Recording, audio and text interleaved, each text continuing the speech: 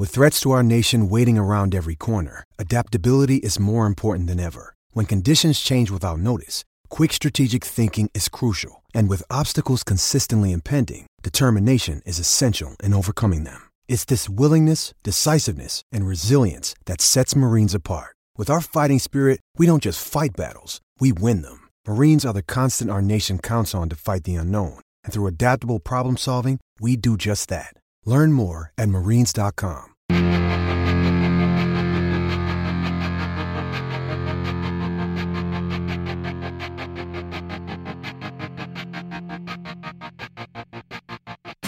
We can't say that we're surprised that this went down the way it did, but it's still a little bit disappointing. This is Snow the Goalie. I'm Russell Joy at Joy on Broad, joined as always by Flyers beat writer extraordinaire for CrossingBroad.com, Anthony Sanfilippo at AntSanPhilly.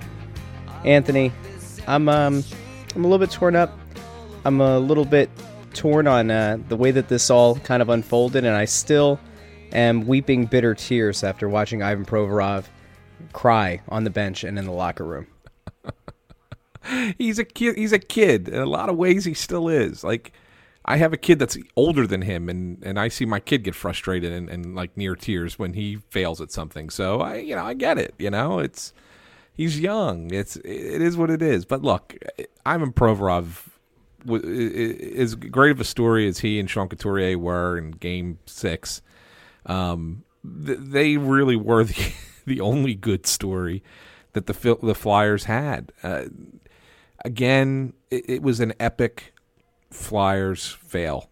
To be up 4-2 in Game 6 and to blow the lead by allowing a 23-year-old young player on the Penguins score four consecutive goals, and give up 8 goals again in an elimination game in the playoffs. It was just it was almost like this season was meant to end that way, and that's what it did. And I know Flyers fans were pretty salty. You got people screaming to take the C off of Giroux and fire the coach and blow up everything. And I get it. I get the emotion of it. But in the end, what did you expect?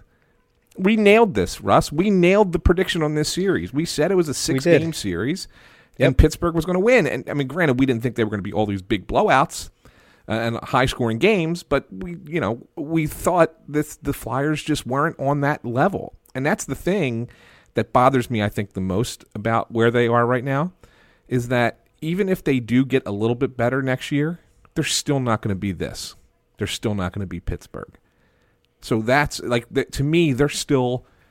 It's like waiting. It's like waiting for the best team to kind of have their run end, and then you can maybe compete. I mean, that's kind of where they're at, and that's sad. It's disappointing.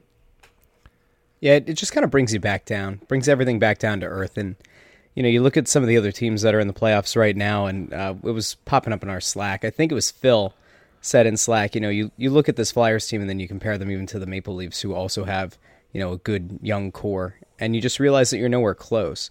And it's funny, like the way that Flyers fans reacted to this series, I think is quintessential Flyers fans. It went from the highest of high to lowest of low. Everybody, at one point saying trade Giroux to, oh my God, did you see Giroux finally got on the score sheet? Oh my God, this team is young. This team is exciting. This team can actually win. Oh my God, they're gonna win Game 6. We're gonna go to Game 7, and they always play well in Pittsburgh. They might actually do it. They're gonna do it. And then fast forward 2 hours, trade Giroux, trade Voracek, kill Simmons, kill Brian Elliott, destroy Michael Neuwirth. Like what? Hold on, guys. Everybody breathe. Take a moment. It was funny because people that I don't really interact with on Facebook anymore that I went to high school with, I couldn't help but kind of check out their thoughts, especially after the last episode where we went into random Facebook groups and pulled up Flyers comments. And one of my favorite things that I saw in the aftermath was somebody saying, trade Claude Giroux because he hasn't done anything and he's getting worse. And I went, yo, dude, I hate to bring this up. I hate to bring some hashtag truth, hashtag real facts to the conversation here, but he was second in the league in scoring. He had 102 points. He and Jake Voracek, who you also want to trade, set career highs for points in a season. They were second and 15th in the league. Sean Couturier, who you're saying should be the captain, was 27th in the league in points, which was awesome for him. But like, I don't get it. And it's funny. It's like the knee-jerk reactions that people have, I expect. But like, I think it was last week, we read somebody's comment where they said, give Couturier the C, give Patrick and Provorov the A's, and like, let's go do this thing. And it doesn't work. Like, the idea of giving another young guy the C, like stripping it off of Giroux, first of all, is nonsensical. The idea that you're going to be able to trade him, I think, is also hilarious. Like, let's just get this out of the way really quick. If the Flyers want to trade Claude Giroux, he's got a no movement clause, right? The only way that I can see them making a deal is if they feel like they're getting anywhere near his value, and you're not going to be able to go out and replace the second leading scorer in the NHL. Like, Anthony, if you had to do it right now, which I'm not saying you want to, but like, what would fair value in your mind be in a Claude Giroux trade? Let's just get it out of the way. Jeez, I mean, coming off this season, a lot. I mean, you'd probably have to get a legitimate top 6 forward back in return, or a top pair defenseman, a draft pick of some kind, and probably a prospect. I mean, like that's kind of what you're looking at, you know, if you were to trade Giroux. And I'm not even certain that's enough. You know, I wouldn't trade him. And this is the guy who, remember, I think I told you on one of the episodes earlier that I a couple years ago, when the Flyers were really scuffling, thought that it might not be a bad idea to consider it. But not now. I mean, I wouldn't do it now. I think that, you know, he's bounced back. He's had a 102-point season. He's a bona fide star in this league. You can't trade him. If you trade Giroux, you're setting yourself back even further. I mean, you have to kind of build around him in Voracek now. You know, he's 30. Voracek's 29 or 28, and this is the time to do it. I mean, you have like a window here, maybe 3-4 years tops, before they really start to fall off the table. They did a nice job of getting him on the wing to kind of protect him a little bit and keep him healthy. I mean, think about it. Giroux played the whole 82-game season, didn't really have any injuries. Was able and you know, it looked like he was a healthy player for much of the season, and it's mostly because they took away the center ice responsibility from him, that he didn't have to skate as much and put as much pressure on himself there. So it became a much simpler responsibility. So I think that they've figured out a way to extend his career. Now you got to go out and you got to get. This is the time for Ron Hextall as general manager. You got to build around him right now. You can't wait another year. Oh, let's see how these kids look. Blah, blah. No, this has to be done now. You have to go get what you need. If you don't have it in-house, you have to go get what you need and make this team a more competitive team for 2018, 2019. So let me play devil's advocate. Yeah. I feel like so much of the thing that we're used to in Philly, especially with this Flyers team since the salary cap was instituted, is the idea of kicking the can down the road. Mm-hmm. And it felt like at one point, Mike Richards and Jeff Carter were the core. They were the guys to build around, and we would have made the case that they were young enough that the team should have done whatever they could to build around them, not to trade them away. There is certainly a large enough segment of Flyers fans, whether they are, you know, everyday fans or they're casual fans who happen to go to the games, pay the exorbitant fees to get into games, pay the concessions, pay the parking, who believe that it's time to move on from Giroux and Voracek. Now, we've already said, and you've mentioned that you think Wayne Simmons, there's a decent chance that he gets traded. And I think a lot of times people have kind of, bundled Voracek, Simmons, and when Braden Shen was here, all together, and Couturier, because they were part of the Richards and Carter deals. At what point does the front office look at this and say, you know what, like we're still 2 years away. Carter Hart's 2 years away. We might think that like a Philip Myers or a Sam or a Moran might be, you know, ready-ish to go within another year or two. If we know that this deep prospect pool, you know, give Oscar Lindblom another year or two as a top 6 forward and really go for broke in 2 years, that's clearly past when Giroux and Voracek, I think, are going to be, well, especially Giroux, maybe not as much Voracek, are going to be past the prime of their career.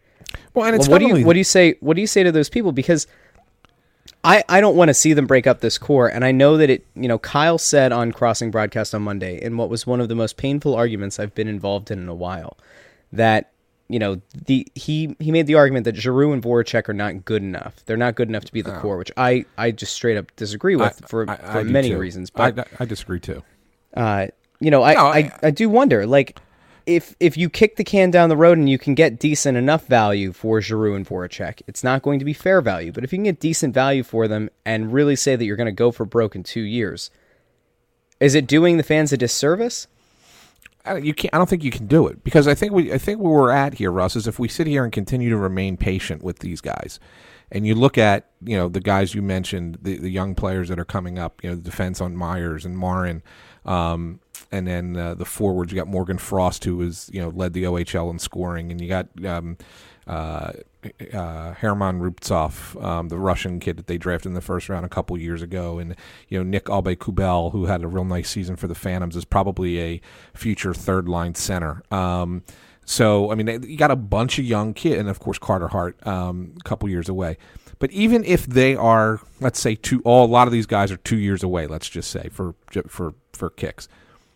Even if they get there in 2 years, it's not like they're going to come in and suddenly you have a Stanley Cup team.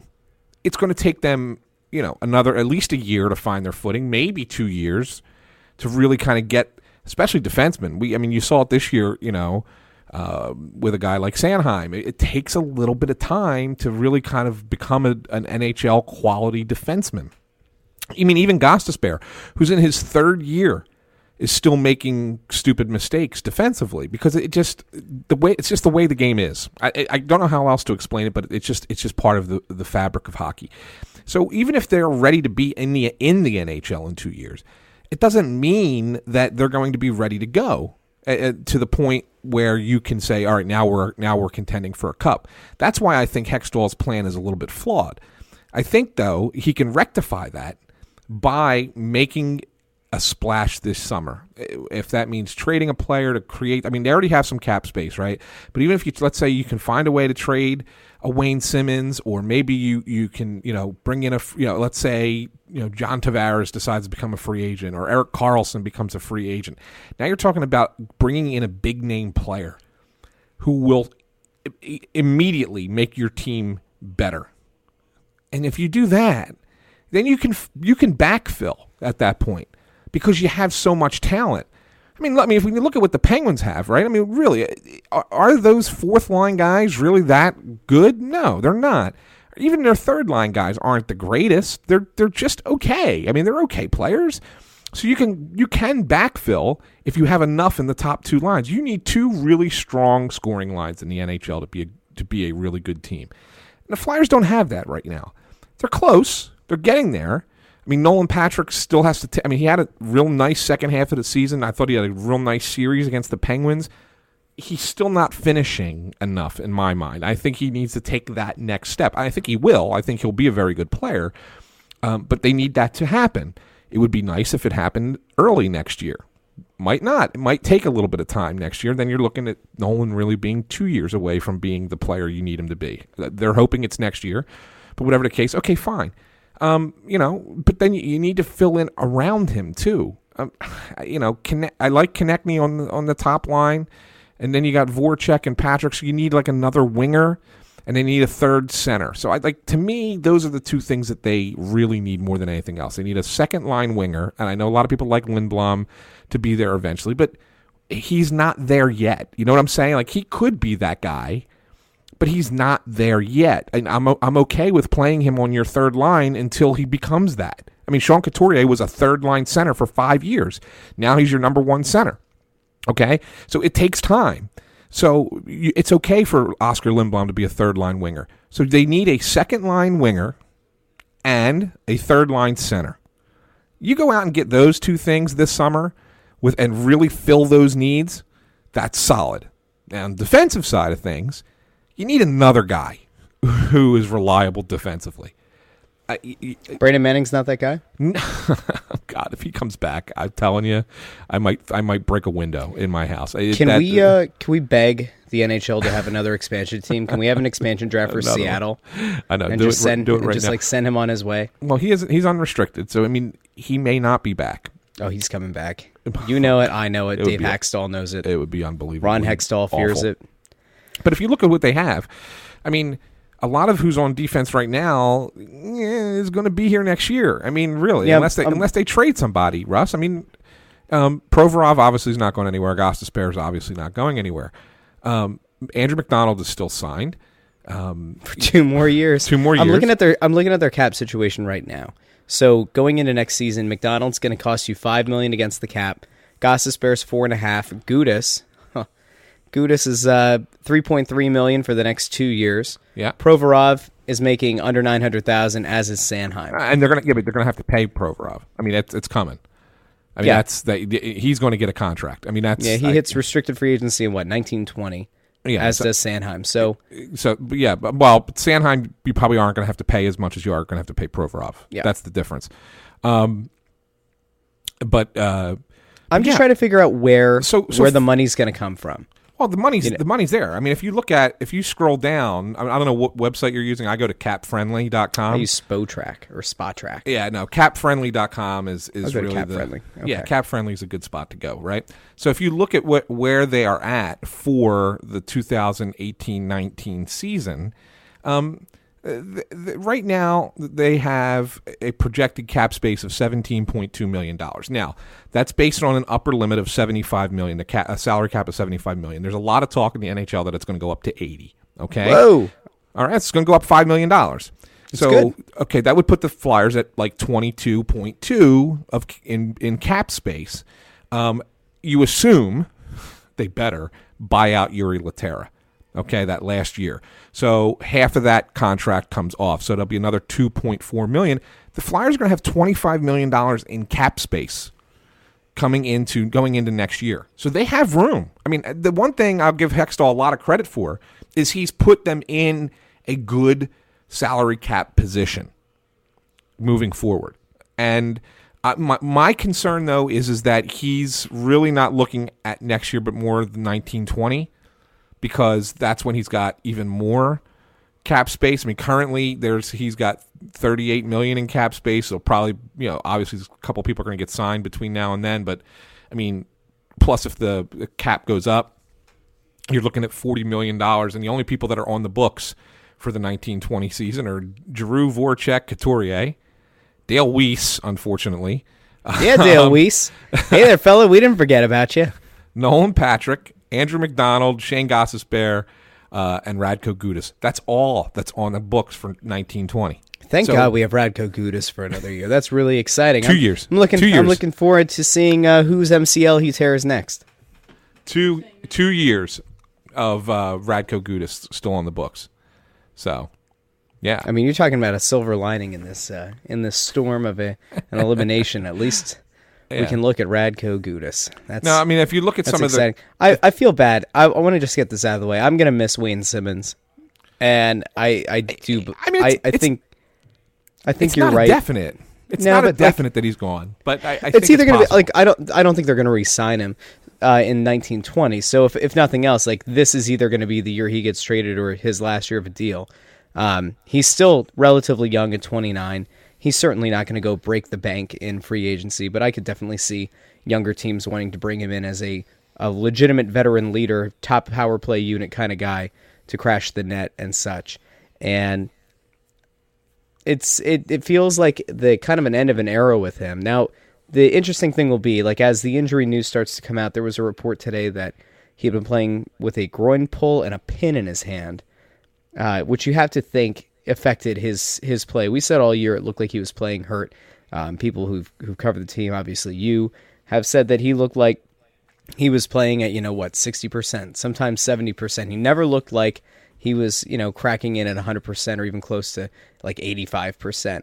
I will say, though, in Game 6, if nothing else, I was impressed by his energy. I was impressed with him in the first period. I thought he looked lively, and I thought he looked kind of like the Wayne Simmons of old. And when there were a few times there where I think both Nolan Patrick and Simmons were out on the ice together, and it made me happy. It made me think of the Bash Brothers in the Mighty Ducks movies, where it's like you've got two legitimate big dudes that can crash the net at any point, and it kind of gave me hope for what a power play unit could look like next year. But again, whether Wayne is here or he's not, he's been a very popular player on this team. He's a guy that a lot of the fans identify with, and I really would feel bad out of all the guys to potentially go via trade. I could see him maybe going on a draft aid kind of deal, and it's not going to be the probably whatever the right value is for him. That's the problem that so with Giroux and Voracek, but like a lot of these guys, like I think they might look to cut bait. He's not counting all that much against your cap for the next year, but if you, for some reason, decide you want to trade him or you feel like you need to trade him in order to free up more cap space if you're really going to pursue a top-tier free agent or two, I just don't know what you're going to get for him, and it certainly won't fill that void that we'll be feeling in our hearts for Wayne. Yeah, and the reason I think that he's going to be moved is... So you usually carry 13 forwards on your roster, right? 12 who are going to play, and then your extra forward. Okay, sometimes you have 2 extra forwards, usually later in the year, but probably at the beginning of the year, you usually have 1.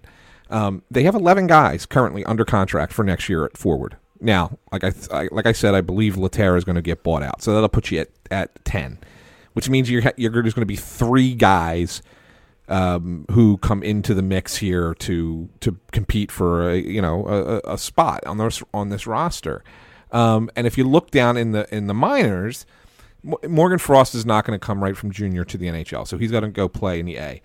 Same thing with Herman Ruptoff, same thing. So Lindblom will probably be one of them. I think Nicholas Aube-Kubel is going to be another.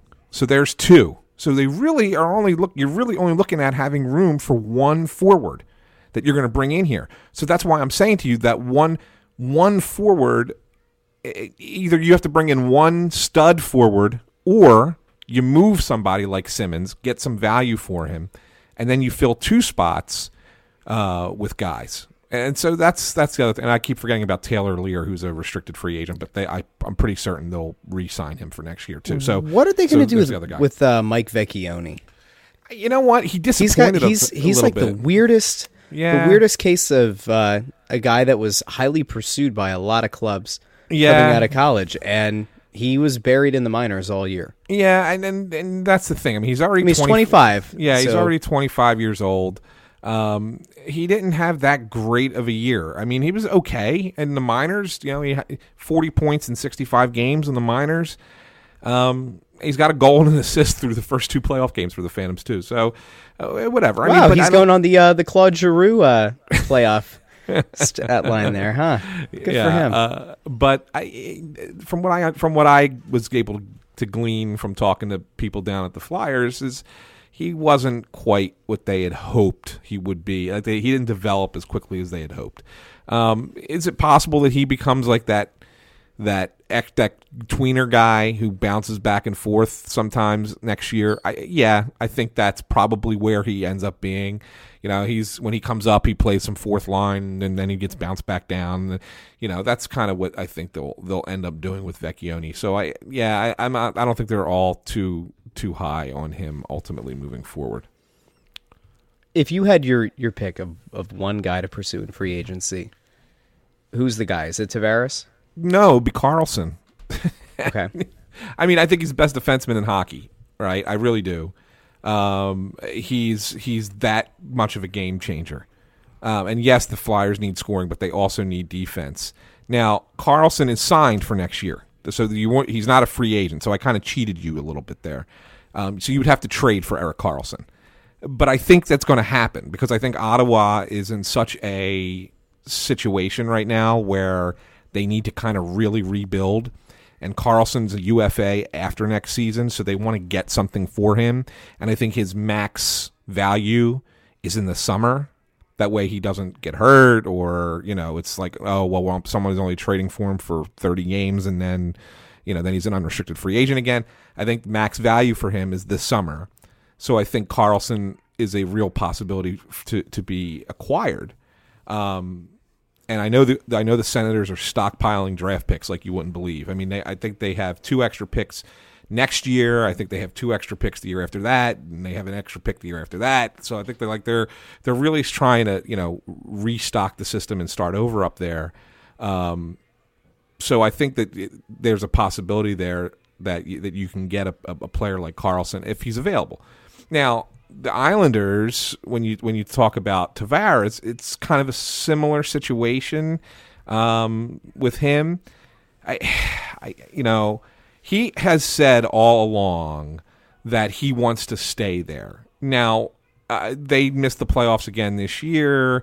They're not a great team, but they're another team that has extra picks as well, coming up. So maybe he looks at it and says, I'll re-sign with the Islanders. I mean, he is an actual UFA. I mean, there's no question about it. I mean, he's not like you got to trade for him. He's an actual UFA. But the Islanders do have negotiating rights with him through the end of June. So, I mean, he could re-sign there, and then he's out. But if not, I mean, I think that there's a real possibility of him being a guy that you might be interested in if you can't go get Karlsson.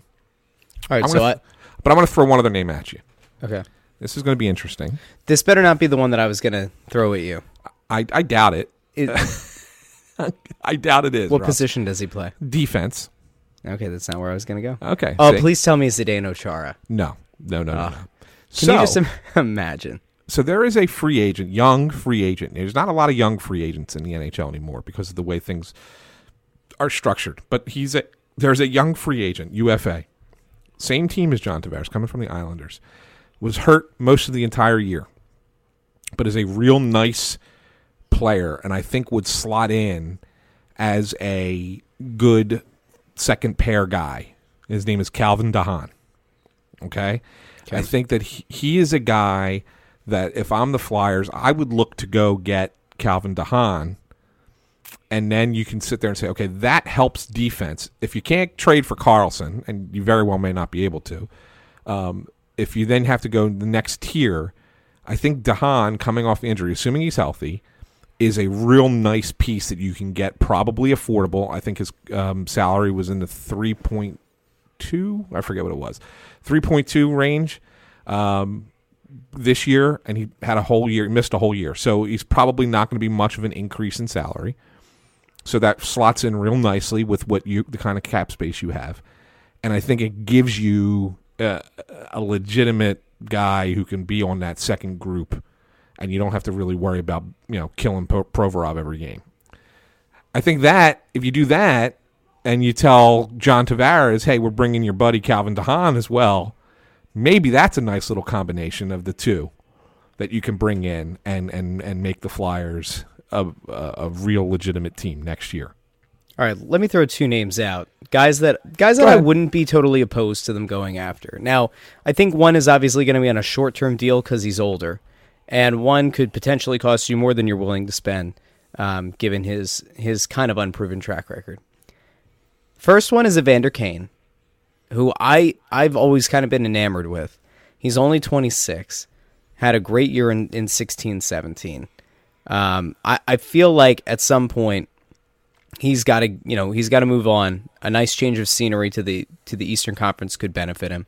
He's a guy that kind of fits within their timeline. He's somebody who could be part of that transitional group in this Giroux and Voracek core, leading on to like the Nolan Patrick, Travis Konechny, Provorov, Sanheim, and Gostisbehere core. So I think age-wise he fits in. Salary cap hit-wise, he might cost you more than you would want. And the other guy who I would be all in on for 2 years, especially if we're going with the idea that you said before of you've got to surround you have to surround Voracek and Giroux and these guys with legitimate talent, top 6 talent. I'd be fine on a big salary cap hit number for 2 years to bring Ilya Kovalchuk back. Now, he's 35. He has walked out on a team in the Eastern Conference before. He's walked away from a ton of guaranteed money, and there's no guarantee that he'll leave the KHL to come back.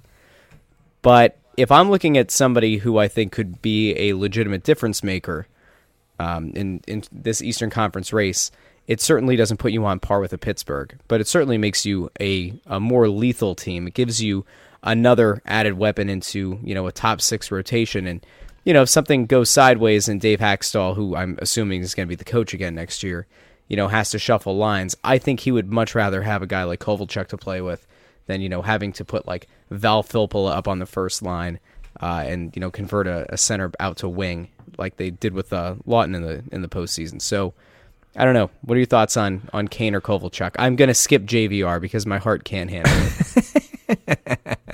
it. So Evander Kane is an interesting guy because he's really, really talented, right? But everywhere he's been a difficult player to assimilate into the culture of the team. He was a problem in Winnipeg. He was a problem in Buffalo. I mean, he's not really been a problem with San Jose, but he's only really been there for, a month and a half, and he's really just kind of plugged into the playoff race there and into the lineup there, so it's really kind of hard to say. But I know the Flyers had interest in him. I know that they were talking to Buffalo briefly, just kind of kicking the tires there. I know that they've always kind of, when he was with Winnipeg, there was belief that they had interest in him then as well. But I don't know. I think if the Flyers had their druthers, they probably won't go down that path.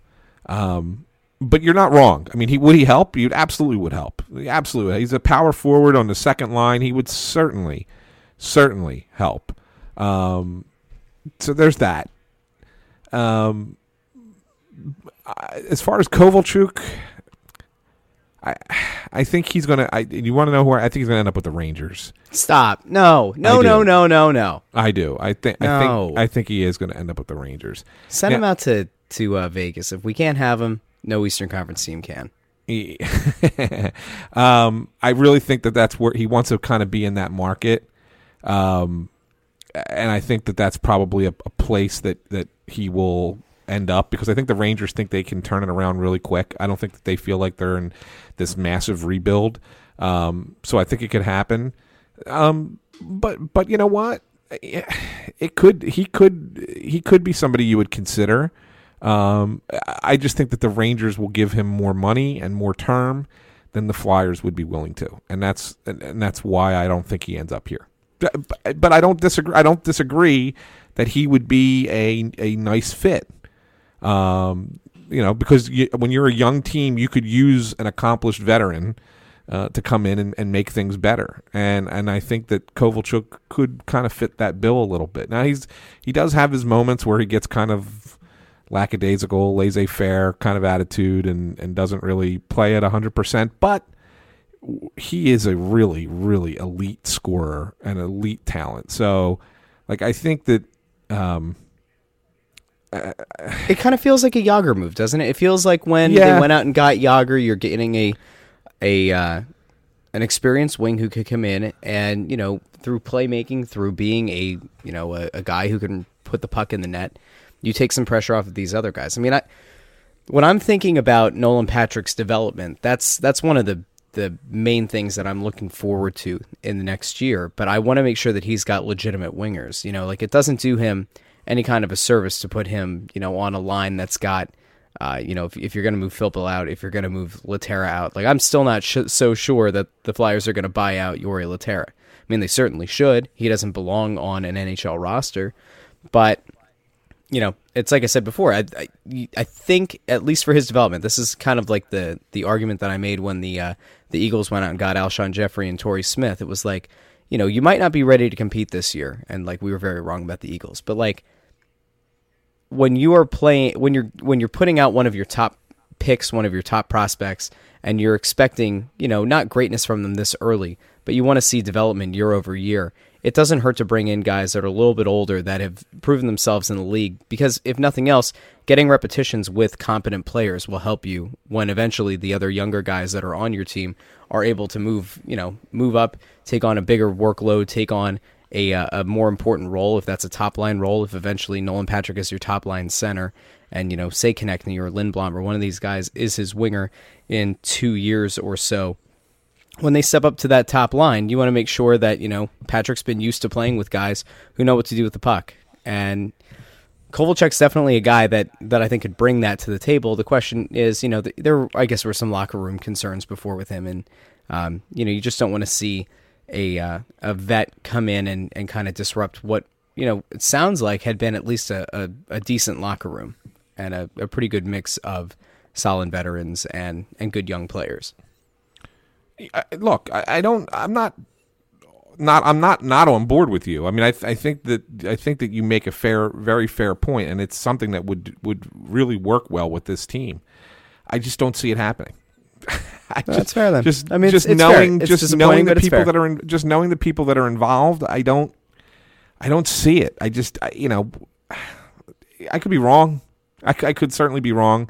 I mean, I didn't think Jágr was a guy that they would go after, and they did for 1 year, and then he wanted. I know for a fact, Jágr told me personally he wanted to come back here, and they didn't bring him back. They didn't make him a priority, and that's why he never came back after the one season. The Flyers are weird that way with certain players, and I think and with certain traditions like God Bless America. Sorry, I just can't help myself. Yes, and I don't see it, Russ. I just don't see Kovalchuk being a guy that they pursue. Since I brought up God Bless America, because I do that now, and I'm probably going to keep doing it until they stop doing it. There was somebody who tweeted, Meek Mill got out of jail today. We're recording Tuesday night, and Meek Mill got out, and somebody said, "What if the Sixers have Meek perform God Bless America with Kate Smith?" And I love it. I think it would make all the sense in the world. I think it would be fantastic. I don't think it happened, so I don't know if the Sixers are going to win now because they didn't bring old Kate Smith out. 32 years, guys. Let her rest in peace. It's enough. By the way, that makes the Flyers, 0-3 this season or 0-4 when bringing out God Bless America? No, they actually won one game with it. It was the last game of the regular season against the Rangers. They trotted out Kate Smith, and she won. So, all right, so 0-3 this postseason, 1-4 on the year. Or 1-3 on the year. 1-3 on the year, yes. That's 25% win percentage. That's very Hackstall-esque. That's nice. That's really great, guys. Yeah. So this is something that somebody tweeted at me earlier in the week, and I think it was because on Sunday night when Kyle and I recorded Crossing Broadcast, I made this argument about the Flyers core, and I said that so much of it had to do with the fact that they were lacking massively in depth in their bottom six. So this guy, Barry Schaefer, at Barry Schaefer 13 on Twitter, did a nice little graphic here where he kind of he extrapolated the data over 82 games. And now this is just for goals, but in terms of third line points per 82 games from the Flyers, it totaled like just under 82 goals. The Penguins' bottom six, their third line, 129 points. That's insane.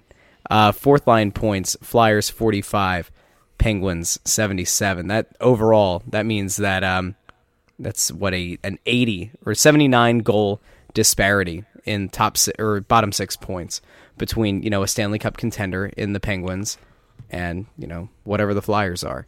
Hey, but they had 98. But they had 98 points, Russ. It's the Flyers scored. Thanks, Dave. 98 points. That's and that I think that's the other thing. They were only 2 me. points behind the Flyers. I mean, the Penguins. That's the thing that I think beyond anything kills me about this team and about the way that it just feels like the team is just so tone deaf, doesn't it? Like coming out and making that comment is the same thing as when the Flyers were on the unbeaten streak, right? And they kept tying teams. And Dave would say, "Well, you get a point for an overtime loss." I said tie, but when they would lose in overtime or they'd lose in a shootout, well, we did get a point there. And it's like, well, okay, yeah, that's great, but like when you're playing against inferior competition, like eventually you need to actually, win. And that's the thing that great teams do. And that's, one of the biggest differentiating factors in any sport is a great team is able to go and beat up on bad teams. And a mediocre team, goes out and could beat one of the best teams in the league and then the next night lose to a basement dweller. And that's part of the problem. And it's the thing that I don't understand between Hextall and Hackstall is like, I know that you have to spin things in the public, in your favor. But at some point, like I think there's a venue to do that, and I don't think that like the immediate aftermath or towards the end of a playoff series that you're clearly outmatched in terms of talent and coaching. I don't think that bringing up the amount of points your team had on the season, really holds any merit, holds any water. And ultimately, I think that for as goofy as the fan base can be, or different sects within the fan base can be, I think a lot of people see through that. And regardless of what your thoughts are on this core and what the best direction is for the team going forward, I think it's fair to say that like these people don't like to be sold this bill of cheap goods, and that's kind of what that feels like. It's statistics that are empty statistics. And that's the thing I just don't get. Like, yeah, why? I think that we're a different generation of Flyer fan. There used to be a generation of Flyer fans that just accepted anything the team said, right? And I think now we're in a generation that doesn't necessarily buy into that, and the Flyers are tried and true with their approach. And like you said, yeah, you have to try and make everything sound rosy as best as you can. But I think that there are some mitigating factors here that the Flyers need to realize that what they're doing is just not right. There are fans who they think the team's boring. They don't like the style that the team plays anymore. It's not what it used to be. And that's not necessarily a bad thing hockey-wise. I mean, in all honesty, I miss old-style hockey, but at the same time, I understand that there's not a place for it in today's game, okay? So I'm not suggesting that they need to go back to that just so they can get better TV ratings. It's not going to be successful, okay? The idea is to put a successful product on the ice. But at the same time, if you're not being entertained, and you don't like the style that the team plays, and you think they're kind of boring, and they are just mediocre, they're barely making the playoffs, or they just missed the playoffs, as they have in each of the last 4 years, since Hextall took over as general manager, then maybe that there's something to that. Maybe that's why people aren't coming. Now, I'm doing an interview with Sean Tilger, who is the Flyers chief operating officer, to talk about this. And I'm going to have a story on the website so people can just stay tuned. And maybe depending on when you're listening to this, it might already be published. It might already be up on the website. So I'm going to give him an opportunity to try and explain it to me. And I think some of the things that he's going to say are fair. I mean, there are more people streaming games now, and the TV ratings are not going to be the same, right? Because you have more people streaming them. And I also think that you might find a situation where people are cord cutters who are casual fans, and so maybe they're not so worried about finding how to watch games on their through their whatever setup they have. I mean, they're not looking for it as frequently.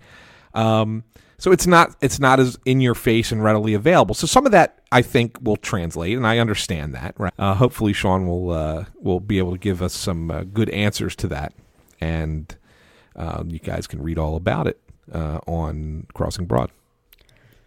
My only guess right now is I think there was such a level of apathy that set in among the fan base this season, and I think a lot of people have checked out on Hextall. And the style of play, and anybody who watched this team, how many times did we have to say this year that like as long as guys like Weiss and Laterra, even Filppula to a smaller extent, although Filppula I think stepped up pretty well in his run as the top line center at the end of the series. In guys like Brandon Manning, like these are guys that, on any other team probably don't make the roster, or at best are like fourth line or bottom pair defensemen, like maybe. It just felt like a year where once again, look at Kyle, for example. Kyle has always watched the Flyers and barely watched them this year. And why? Like they don't play an exciting brand of hockey. They, we've talked about this a bunch. They're a mediocre team, take out, call overtime losses what they are. And they are losses. And this team was about 500. And, we know that the talent disparity between them and the Penguins was massive, and it was going to be massive with a lot of teams that they could have potentially been matched up against.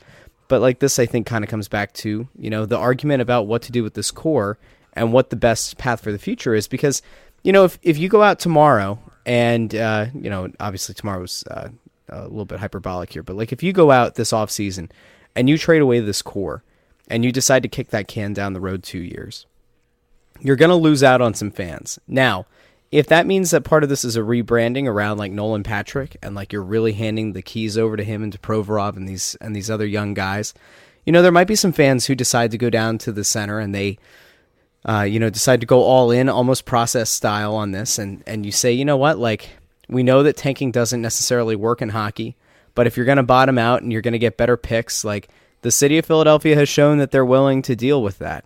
Now, the problem is that I think that the rabid hockey fan base versus the rabid basketball fan base is just such a polar opposite dynamic that I do think that there would be more hatred going into the Flyers tearing it down to nothing. The Sixers, I think, had been mired in 10 plus years of mediocrity, where you were either going to go down and spend a nice day as a family for a somewhat affordable ticket to go see a middling franchise with little to no star power, but you like basketball, so you would go down to watch that. I think that it would be kind of a hard sell. We said this last show, but like Flyers tickets are still expensive, compared to the other teams in town, not including the Eagles, but they only play 8 home games. So it's just kind of hard. Like it's hard for me to wrap my head around going out to spend money on a team if they do tear it down. It's almost equally as difficult for me to rationalize going out to spend money to see the current core that they have right now if they don't add another star player.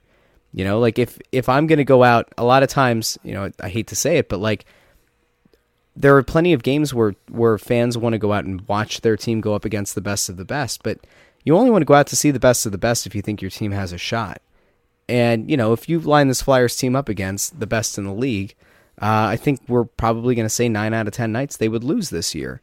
And so unless they make a massive free agent splash, I don't know what really they can do differently next year. Carter Hart's not coming next year. You're still going to have to do patchwork goalies. Unless, can Sandstrom come up next year? Is he ready? Is he somebody who can bridge the gap? Like it feels like we're gonna have the same narratives going. They're gonna keep the coach. The GM's gonna be the same, and it feels like it's just gonna be another year of the wheel spinning and us kind of like spinning our tires in place. I'll give you one other option that they can do in goaltending. I love options, and it's kind of crazy, but so the Capitals. They basically have 2 goalies right now. Braden Holtby, who didn't have as great a year this year, but he's making a heck of a lot of money. It's $6.1 million a year, right? And Philip Grubauer, who's only making 1.5, but has played really well for them all season long and even in the playoffs, right? So Grubauer is a real interesting guy. He's a restricted free agent. He had a regular season 2.35 goals against, 923 save percentage, 35 games. Maybe he's a guy that you go after on sign an offer sheet to, knowing that the Capitals probably won't match an offer sheet because they're paying so much money for their starting goalie already. So maybe here's a guy that you can go get, pay him twice what he's making now. I think this would have to come in conjunction with moving one of the other guys. I think Neuvirth might have some appeal to other teams in the league. So maybe you trade Neuvirth and you do this. And now you got a guy like Grubauer who you can say, okay, he's a bridge kind of player. Well, Brian Elliott is a backup goalie. And Elliott, as long as you don't you don't kill him like Hackstall did this year, he's serviceable when healthy. And maybe that's how you go about it. Maybe that's how you go into next season and say, here's an opportunity, here's an option that can be a little bit more interesting, and give that a shot. But you're right. They don't have the goalie ready for next year.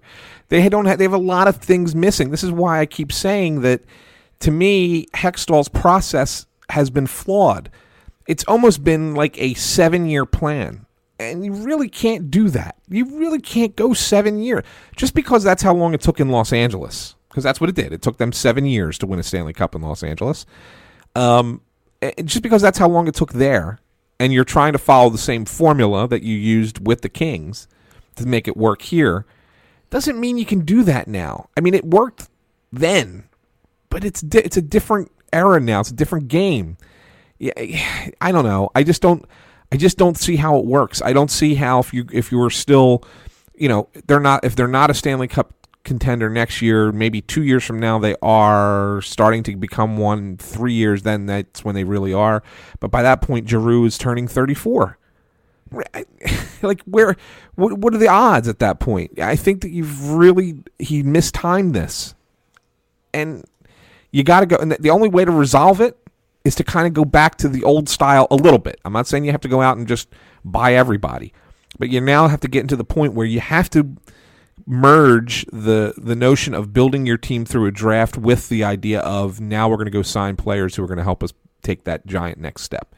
And it has to happen this summer. And it could. I mean, Hextall might go out there and do like 5-6 different things this summer, and we're all of a sudden, Russ, when we have Snow the Goalie podcast episode 18, we're going to sit there and be like, "Wow, what a great job Ron Hextall's done leading into the summer." Right? We always knew that Hexy would lead this organization into the future the best way that he could. Maybe this is part of the plan. But if not, if he's going to try and make just little tweaks and come back with what he had, man, it's not going to be good for the team. It's not going to be good for the team. It's not going to be good for the fans. It's not going to be good for any. I mean, we're going to suffer. We're all going to suffer because it's just not. This team's not. You can't take small steps to a Stanley Cup. At some point, you have to make the leap.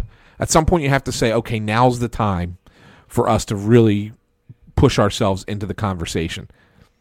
And I'm not convinced that he thinks this is the year.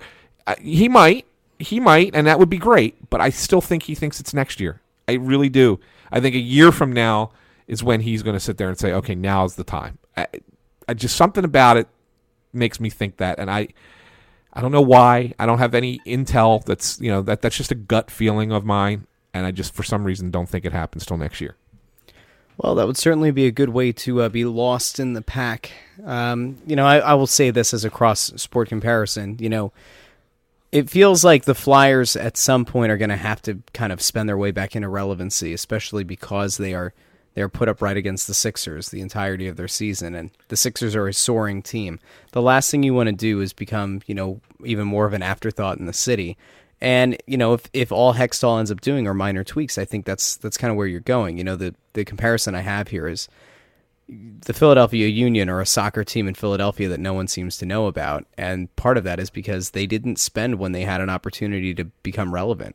And like when the Phillies were absolute garbage, when the Sixers and the Flyers weren't playing deep into the spring and, even into the early summer, the Union had the ability, they had the perfect setup to be a team that could have surged, that could have thrown some money into their team and could have, played into deep into the playoffs and captured casual fans and new fans to the sport alike. And instead, they continued to make, what they considered gradual improvements. They did penny pinching moves because their owner doesn't have a lot of money. And pretty soon, the Phillies, within 3 years or so, managed to turn the entire program around. They're back to being the talk of the town in the summer. We can kind of project forward and know that the Phillies are going to be must-watch baseball all summer. And at the same time, the Sixers are going to play deep into the playoffs. The Flyers managed to make the playoffs and extend a series that nobody really gave them much of a shot to get past, 5 games. In fairness, we said 6, but that team they blew their opportunity, and I worry for the Flyers that, in a sport that clearly isn't growing quite like some of its contemporaries, and especially, it's not baseball. Baseball is, I know this will kill you to have to admit, but baseball has been dying off, and a big part of that is because the average age of a baseball fan is 20 or 25 years older on average than a basketball fan. Soccer is continuing to grow in terms of TV deals, TV revenue, just overall fans to the sport, younger fans kind of starting to identify with specific players, the access to the international game. Like, that sport continues to grow. Basketball has become an international game. Football is football. It won't go away. Hockey's kind of in a weird spot, and the Flyers, if you're looking at TV ratings, and unless you're going to try to sell this as it was all because of streaming, which I think would be a poor way to go about this, you're kind of looking at a spot where, like, you are going to firmly entrench yourself as the fourth team in this city. I mean, I think you're there already, but, like, you had an opportunity, or you could possibly have an opportunity next year to at least, you won't be at the same level that the Sixers are, but you could at least make it interesting. You can at least pick up the casual fan who says, oh, this team is actually good. This team's actually going to make the playoffs. Yeah, I could get behind this. I can get behind a playoff run.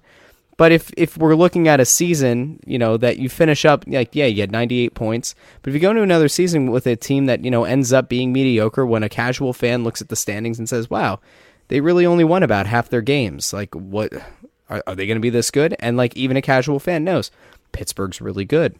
And you watch one game and you see the talent disparity that exists in that game, or in any other game that you watch in any other series in this league. You start to realize that, like, for the casual fan, it's not worth watching. And for a fan who, might have cared about the Flyers and the Sixers at the same time, there's not a lot of reason for those people to invest their time and money into the team right now. So the front office has to figure it out. I think you're right. It's going to be tough. It's not just the front office of the team, as far as Ron Hextall and even the president Paul Holmgren. I think it goes even beyond them. I think it goes beyond the COO Sean Tilger. I think it goes all the way to Dave Scott, who is kind of the new Ed Snyder, although he doesn't care like Ed Snyder cared. And that to me is part of the issue here. I think a lot of it is the oversight is more, all they worry about is what the bottom line is, not necessarily what's the product that we're putting out there. All they care about is, are we making money? Okay, great. Keep doing what you're doing, guys. Awesome job. I mean, that's kind of how they look at it. It's become too corporate of an organization. For all of his faults, the reason Snyder was such a great owner was because he tried to win every year. And you can't sit here. You can sit here and say, "Oh, well, it's not the same in a salary cap world. Sometimes you got to get bad to get good." I get it, right? But that doesn't preclude you from saying, "Okay, what are we doing here, guys? We need to ramp this up." Yeah, we can't. We can be patient only so long, and then things have to change. I think that you made a good point about the Sixers, because I think that's also going to be part of this. I think that they're on nights when the Flyers and Sixers were on at the same time this season. I think the Sixers blew them away, right, in TV, and I think that's also another reason why the TV ratings probably dropped. And it's the Sixers are certainly ahead of the Flyers now as far as popularity in this city, and that's because they have generational talents on the team, and they're actually going to make a real push for a championship soon, maybe as soon as this year. But keep in mind that up until this point, maybe in the last year, maybe even in the last year or so, even though the Sixers were bad last year, maybe it started, the worm turned last year. The Flyers were always ahead of the Sixers as far as interest. Always. It wasn't even close. TV ratings were never close. Ticket sales were never close. As great a basketball town as Philadelphia is, hockey always outsold it. The Flyers were always the third team in the city. And there were times when the Phillies sucked that the Flyers were the number 2 team behind the Eagles. I mean, hockey in this area has always been bigger than almost any other U.S. city, maybe even any other U.S. city, until now. And that's what's disappointing. That's what's disappointing. And it's been since the death of Ed Snyder. And I think and I think this really comes down to who's running the operation. And I don't mean, again, I think Sean does a great job. I think he's an excellent COO. I think it's above him that the problem lies. I really do. And I think they need someone who's looking over this team, who cares about this team, who wants to see it win, who will do anything in their power. They need a Middleton. They need a John Middleton to kind of come in here and kind of take over the team. Maybe they just need John Middleton. Maybe they just get him to buy the team. Yeah, I mean, that's the thing. Like I was always under the assumption, I had been back when I worked there, I kind of was told that there was a very real possibility that Comcast would sell the Flyers once Ed Snyder died. I mean, that was not talked about a lot publicly because, I mean, who wants to wish the death of the owner, right? But it was always an underlying conversation, and I'm actually really surprised that we're this far into it now and they're still plugging away. I mean, maybe they are. Maybe they're. That's the next step. I mean, really, you got it. Maybe that you need to sell the team to an owner. I just think that there's. I don't know. I just think that can we get Mark Cuban here? Can you imagine Mark Cuban? I know, right? There's just the problem is, Russ, is that there's just so much value in owning the franchise and owning the building at the same time. It's just huge. It's massive. I mean, so it just really, really works. They have so many business interests tied to this organization, even outside of Philadelphia. With running the arena that Lehigh Valley plays at, with running the arena that the ECHL team is going to be playing at in Portland, Maine, and having Danny Briere run that team up there as an expansion team next year. So, I mean, there's all kinds of connections that are just so tied in.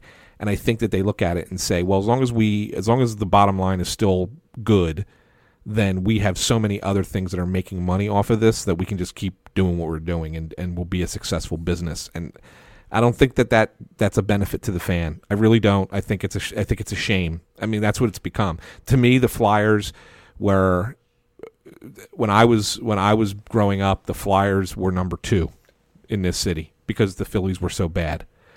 And the Sixers were just okay or bad. The Flyers were 2, and the Phillies got good. Okay, the Flyers fell to 3, but they were still ahead of the Sixers. Now they're easily 4. And I don't see them coming back anytime soon from 4. Yeah, there's no way. Of how good the Sixers are. There is no chance.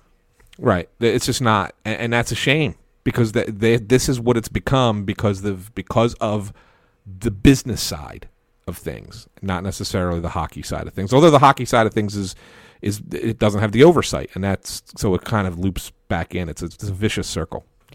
So speaking of things that are vicious, Penguins are not inherently vicious, but apparently if you write for the Flyers and you get into a Twitter beef with the Pittsburgh Penguins, your name is Anthony Sanfilippo.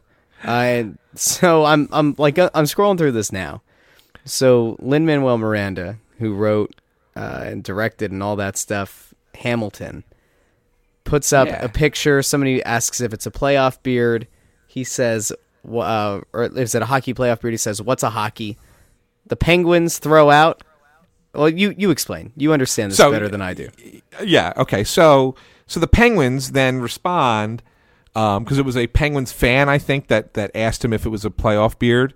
Yeah, because the person who asked said, "Are you Team Penguins too?" # Let's go Pens. And when he replies, "What's a hockey?" the Penguins decide, okay, well we're gonna show you how savvy we are, and we're gonna start using lyrics from Hamilton. Come on, come on. And so they put out. I can't sing it because they screw up the lyrics. No, but try. So, all right, well, so it's we are not throwing away our shot. We are not throwing away our shot, and this is where they screw it up. Hey, we're just like our country. Now, the line is, we're young, scrappy, and hungry. They wrote, we're young, fast, and hungry. Violation. That's a total violation. Now, I see what they were going for later on after they put the ellipsis. We are the Penguins. We are meant to 3 leave. Because the line from the song is, I am the ALEXANDER Alexander. We're meant the Alexander I was meant to be. Right, or whatever the line is, right? So he's spelling out his name, and then the Penguins are doing a little play on that. But they screwed up the initial song with the lyrics, which they've copied to Lin-Manuel Miranda. So now to me, that's pretty embarrassing. So I decided that I was going to chime in, replying to the Penguins and Lin-Manuel, and said, guys, it's scrappy, not fast. It's such a great adjective. Come on, guys. How do you not know this? Come on, guys. It's scrappy. And then, because I thought I would just troll them a little bit, I said, I'm not sure Lin-Manuel will be rooting for you, though. After all, he wrote a song in the same musical where the chorus goes, "It must be nice to have Washington on your side." And I said, "Right, Capitals?" And I tugged the Capitals in it. First of all, before I get to what the Penguins replied, the Capitals never got involved. Boo! So their social media person is terrible. I mean, how do you not get into this? Like, this is good. This is good stuff. And they just completely sat it out. They ignored it, completely sat it out. So I at least give the Penguins social media person credit for engaging me with this stuff, right? Oh, here, let me read the Penguins' response to you. Yeah, the song doesn't spell out penguins either. ... We adjusted. Right. 145 people liked that. 5 retweets. So, all the Pittsburgh people were like supporting it. They can't read, Anthony. They just saw a bunch of hearts and they thought, heart. So I say, yins. Meh, the original is better. Sorry, I gotta, quote, say no to this, because there's another song in Hamilton called Say No to This. So here I am just continually quoting Hamilton songs and lyrics. And then, of course, they replied back to me. And they said, fair enough. We never really expected a Flyers writer would be in our corner anyway. ... They really like the ellipsis. Right. Okay. So then I see this. I'm like, okay. Now my Twitter's like blowing up with Penguins fans who are retweeting them. Like, oh, yeah, you go get him. You go get that Flyers beat writer. Yeah, this is awesome. Blah, blah, blah, blah. So, of course, I have to do the mic drop, right?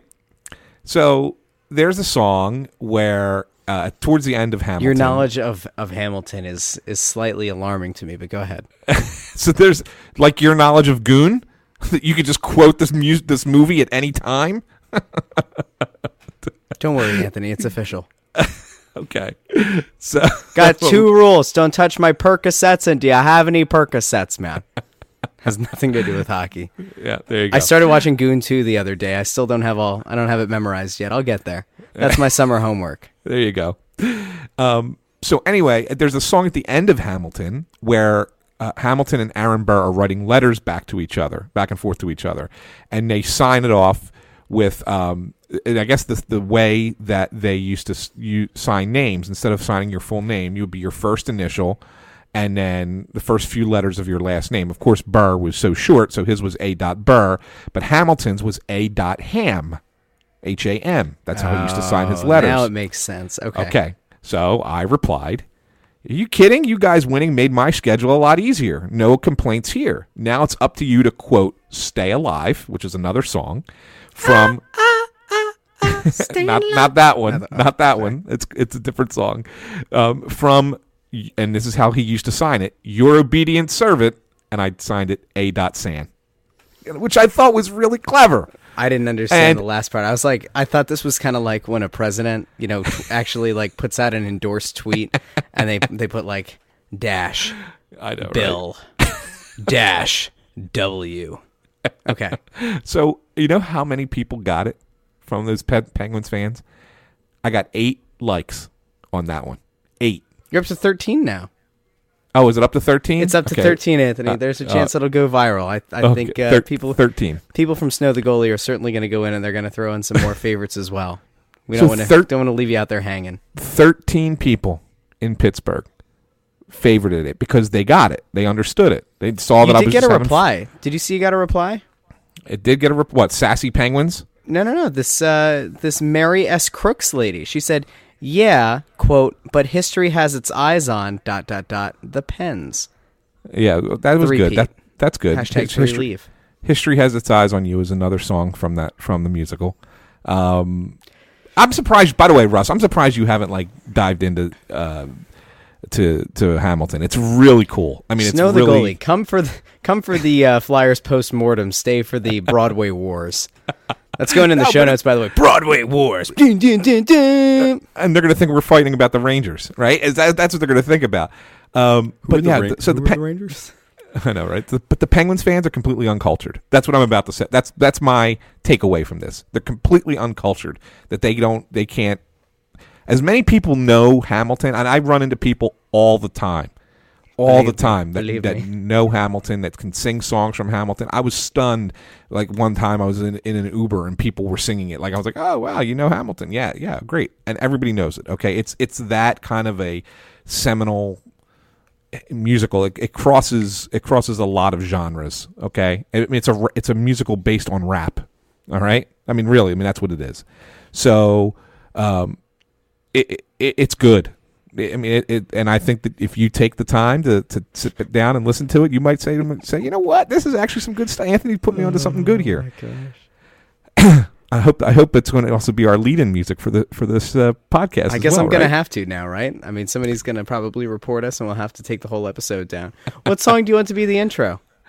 What do you want to do? The Or one the with outro? Do you I want don't them to? Do you want them to do the one that they screwed up? That would be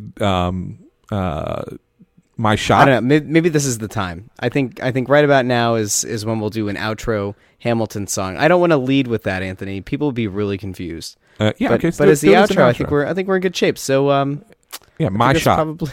It's probably a good time to wrap it. Real quick, we had another iTunes 5-star review. We had a 1-star review, which is very hurtful. Yeah, somebody left a 1-star. This happens. It happens when I'm on a podcast. And so I'm going to extend a segment from Crossing Broadcast called the 1-star reviewer review, where I take a look at the person's 1-star review and I look at their history of reviewing things on the Apple iTunes store. So this guy, he gives you a compliment. Anthony runs this, brings a unique perspective on the Flyers, good, strong insights, and mentions that I tell cringeworthy jokes, which is just offensive. And didn't like the fact that I picked playoff teams based on their logos, and said that I'm treating the audience like they're 10 years old. That's just, well, I mean, maybe I am. But he goes, "Hey Russ, would a saber-toothed tiger beat an avalanche?" Okay, so that's great. So I'm gonna look. This guy's name is Steve ZXC. Let's go into his reviews. He left a 1-star review on Crossing Broadcast last summer. There's a. Oh, this is good. He left a review on Living Social, Deals and More. 1 star, disappointed. Quote, "This app blows. Buggy and terrible deals!" Exclamation point. I think it's a Trump burner account. Here's a 5-star review, Anthony. We did get another one, so let's review this one. From SWAT Like Embiid. 5 stars, love the show except one thing. They said, "I really enjoy having an outlet on Crossing Broad to get a Flyers fix. Anthony provides good commentary, and Russ gives a level-headed outside approach. The only issue here I have is the constant passive-aggressive jabs at what is obviously," and they listed another, I'm assuming a Flyers podcast. I'm not sure. It sounds like the name of what could be, but we're the only Flyers podcast, so clearly that's not... I don't know what that is, but said that there's no need to take them down to make this person like their show. I don't know, Anthony. Do we really attack anybody else's show? I would say probably not all that much. I don't think we ever really attack them, to be honest with you. Even though they're trying to celebrate they're approaching their 1 millionth listener or something in 12 years that they've been around, however long they've been around. So. And they put little passive-aggressive comments about us out on Twitter, but that's okay. Did they? Oh, they always do. What? Oh, yeah. Of course they do. Hashtag relevance now. Yes. Yeah, Yes. That's good. It's good. I can see them shaking in their boots a little bit. It's all right. That's all right. But we don't need to. No, we don't need to take them down because there's no need. There's no need. We all love the Flyers. We do. It's good stuff. It's okay. Anybody can talk about the Flyers. Just if you want a professional one, you come here. That's all. Rap battle. It's time. It's time. All right. Yeah. Well, I guess here's what we'll say to the people. So the plan going forward, since the Flyer season is over, is we're going to still continue to put out a weekly episode throughout the summer. And yes. The format and such, it'll all depend. But Anthony, because he is the best in the business, is typically able to get people from the organization to do sit-downs for the site. And the idea, I'm assuming, as we kind of project forward, is we might be able to snag a few people from the organization, if it's players, if it's coaches, if it's front office people, for maybe an interview or two as we're going through the summer. And those are things to kind of keep an eye out on. And we'll be covering off-season topics. Of course, free agency will be big. The draft, like there are going to be things that we're going to want to talk about, and I think it's probably fair to say that we'll be kind of covering the Stanley Cup playoffs as they continue to unfold, and maybe we kind of take a look at where some of these other teams are and compare them to where our Flyers currently are. So we are not going away. We're not going on a hiatus. This will still be going out every week. And one thing about that, Russ, is that to be honest with you, the really only downtime in an NHL season is like August. It's really the only downtime. I mean, there's a lot that happens between now and mid-July. So we'll have a lot to talk about. One thing I guess that I should point out, even though the Bruins Maple Leafs are going to Game 7, which, by the way, as we predicted, it would. That's every other series is complete to this point. I'm 5-2. I'm not sure exactly what you are. I'm 5-2. Lost on Columbus and the Kings. I just want to throw out. Hold on. Yeah, I just want to throw out real fast because by the time we come back next week, the next series will have started. So I want to at least give my thoughts real fast, or my picks real fast, without diving into details. But out west, I'll take the Vegas Knights to beat San Jose in 6 games. I think that the Predators-Jets series will be a really good series, but I think the Predators are the better team. I'll take the Preds in 6 in that one. In the East, Penguins, Capitals. I'm going to go off the chart here, and I'm going to take the Caps. I think that the Caps finally figure it out. I think they've lost so many times to the Penguins. I think this is finally the year. The Penguins are a vulnerable team. You saw that a couple times against the Flyers. Capitals far better team than the Flyers. I'll take the Caps in that series. I think it goes 7, but I'll take the Caps to win Game 7 at home against the Penguins. And then you got the Bruins, Maple Leafs. I'm going to give you 2 different picks based off of whatever happens in that Game 7 against Tampa. If it's Boston-Tampa, I'm taking Boston.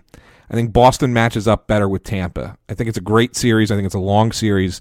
I think it's 7 games. But I think Boston would win that series against Tampa. If Toronto wins and Toronto plays Tampa, I'm going to take Tampa in that series, and I would take that. I'll take Tampa in 6. I just think that I just don't like Toronto's defense and goaltending, and I think that Tampa scores so much. I think Boston can play against them, but I don't necessarily think Toronto can do it do it 4 times, stop them 4 times. So those are my 4 picks for round 2. I'm just looking at the bracket challenge that we did, and do you know who's leading right now? No, I don't. Me. Isn't that incredible? How did this happen? Is everybody this bad at picking things? I've got 76 points. The 1-star review, man. Yeah, you know what? Hell with that guy. So I had Nashville. I had Winnipeg. Yeah. I had Vegas. I had San Jose. Yeah, 4 for 4. I had Pittsburgh. 5. Washington. 6. Toronto. Okay, that's still to be the time. And 7. Tampa. So you're 7 for 7 so far. I am. That's better than me. Isn't that crazy? That's great. Good for you. As Louis Van Gaal once said, in what for world we live. I don't know how to feel about this. So what do you have for the second round? Second round, I've got I have Nashville beating Winnipeg. I've got Vegas taking down San Jose. Toronto beating Tampa. That's where this whole thing can fall apart. And I've got Pittsburgh beating Washington. So I've got conference finals of Nashville versus Vegas and Toronto versus Pittsburgh. If I end up being right, like if I nail the playoffs the whole way through, I didn't really go out on many limbs. I think Toronto was the one that I went the most out on the limb for. Yeah. If I end up winning this whole thing and I go undefeated, I think I might just be done. I think I might have to quit. I might have to stop watching the sport. I think I might have to. I mean, it's the only time I've ever done a bracket challenge. Of course, we're not doing it for money. The one time that I'm actually good at a bracket, I'm not going to benefit from anything other than saying I beat 15 other people in a podcast hockey playoff bracket for the NHL. So I'll make sure to have that on my headstone someday. There you go. There you go. I'll give you all the plaudits in the world. You can become the expert, and we could switch roles. I'll just host the show, and you could give all the expert opinions. Oh yeah, that'll totally work. That'll be great. That will be fantastic. People would be tuning in for that. Yes, absolutely. All right, Anthony. Well, I guess this is the time to go, Anthony. Any wise words for the people as we head out? We didn't do wise words last week, so I thought this was like done. And now all of a sudden I'm sorry. Well, here, do you have anything you want to say to the people? God Bless America certainly is. I'm not doing it again. I've done it 2 episodes in a row where we've either started or ended with God Bless America. So I feel like I don't know. Hit me with a Hamilton line. Finish with a Hamilton line? Yeah. Oh man, there's so many. You're gonna make me now look at the actual album for the song title. I'm serious right now. I'm pulling it up on my phone, on my phone to see which one I can. This is why we can't have nice things. I'm trying to decide which one to go with. There's just so many. Here we go. Where's H? Here? I've got it. You got one? Go ahead. Not Hamilton. I've got a Goon 2 quote. Goon, the last of the enforcers. Man. Xavier LaFlemme, and this is good for the Flyers. I learned the difference between a moment and a career is evolution. Evolution. You will slow down, you will get old, your body will fail you. So you evolve, you change your game. You do what you need to do with the time you got. If not, you go extinct. Evolve or go extinct. Something that ultimately this Flyers front office and coaching staff are going to have to face. Are they going to evolve? Are they going to become a team that can compete with the best of the best in the game? Or are they going to go extinct? All right, I'll give you a Hamilton lyric. How about that? How about we finish with the Hamilton lyric? This is the King George singing, complaining because you better sing. So King George is complaining that the Americans are getting a little uppity. That they want to have their own independence. And so King George sings, "You'll be back like before. I will fight the fight and win the war. For your love, for your praise, and I'll love you till my dying days. When you're gone, I'll go mad. So don't throw away this thing we had. 'Cause when push comes to shove, I will kill your friends and family to remind you of my love." Wow. And on that note, you said something that made me think of the Daniel Tiger theme song. I'm not going to sing it because I don't want to make people even more uncomfortable than they are after listening to Goon quotes. Because I can't sing, Hamilton. And you're making me sing, right? So I love the singing. I thought the singing was great. Yeah. This has been an episode of Revelations, and just like in the book of Revelations, Ron Hextall is going to rise from the ashes and put this team together, and he's going to go get me Ilya Kovalchuk, and it's going to be great. They're going to make the Flyers great again. Talk to you all next week.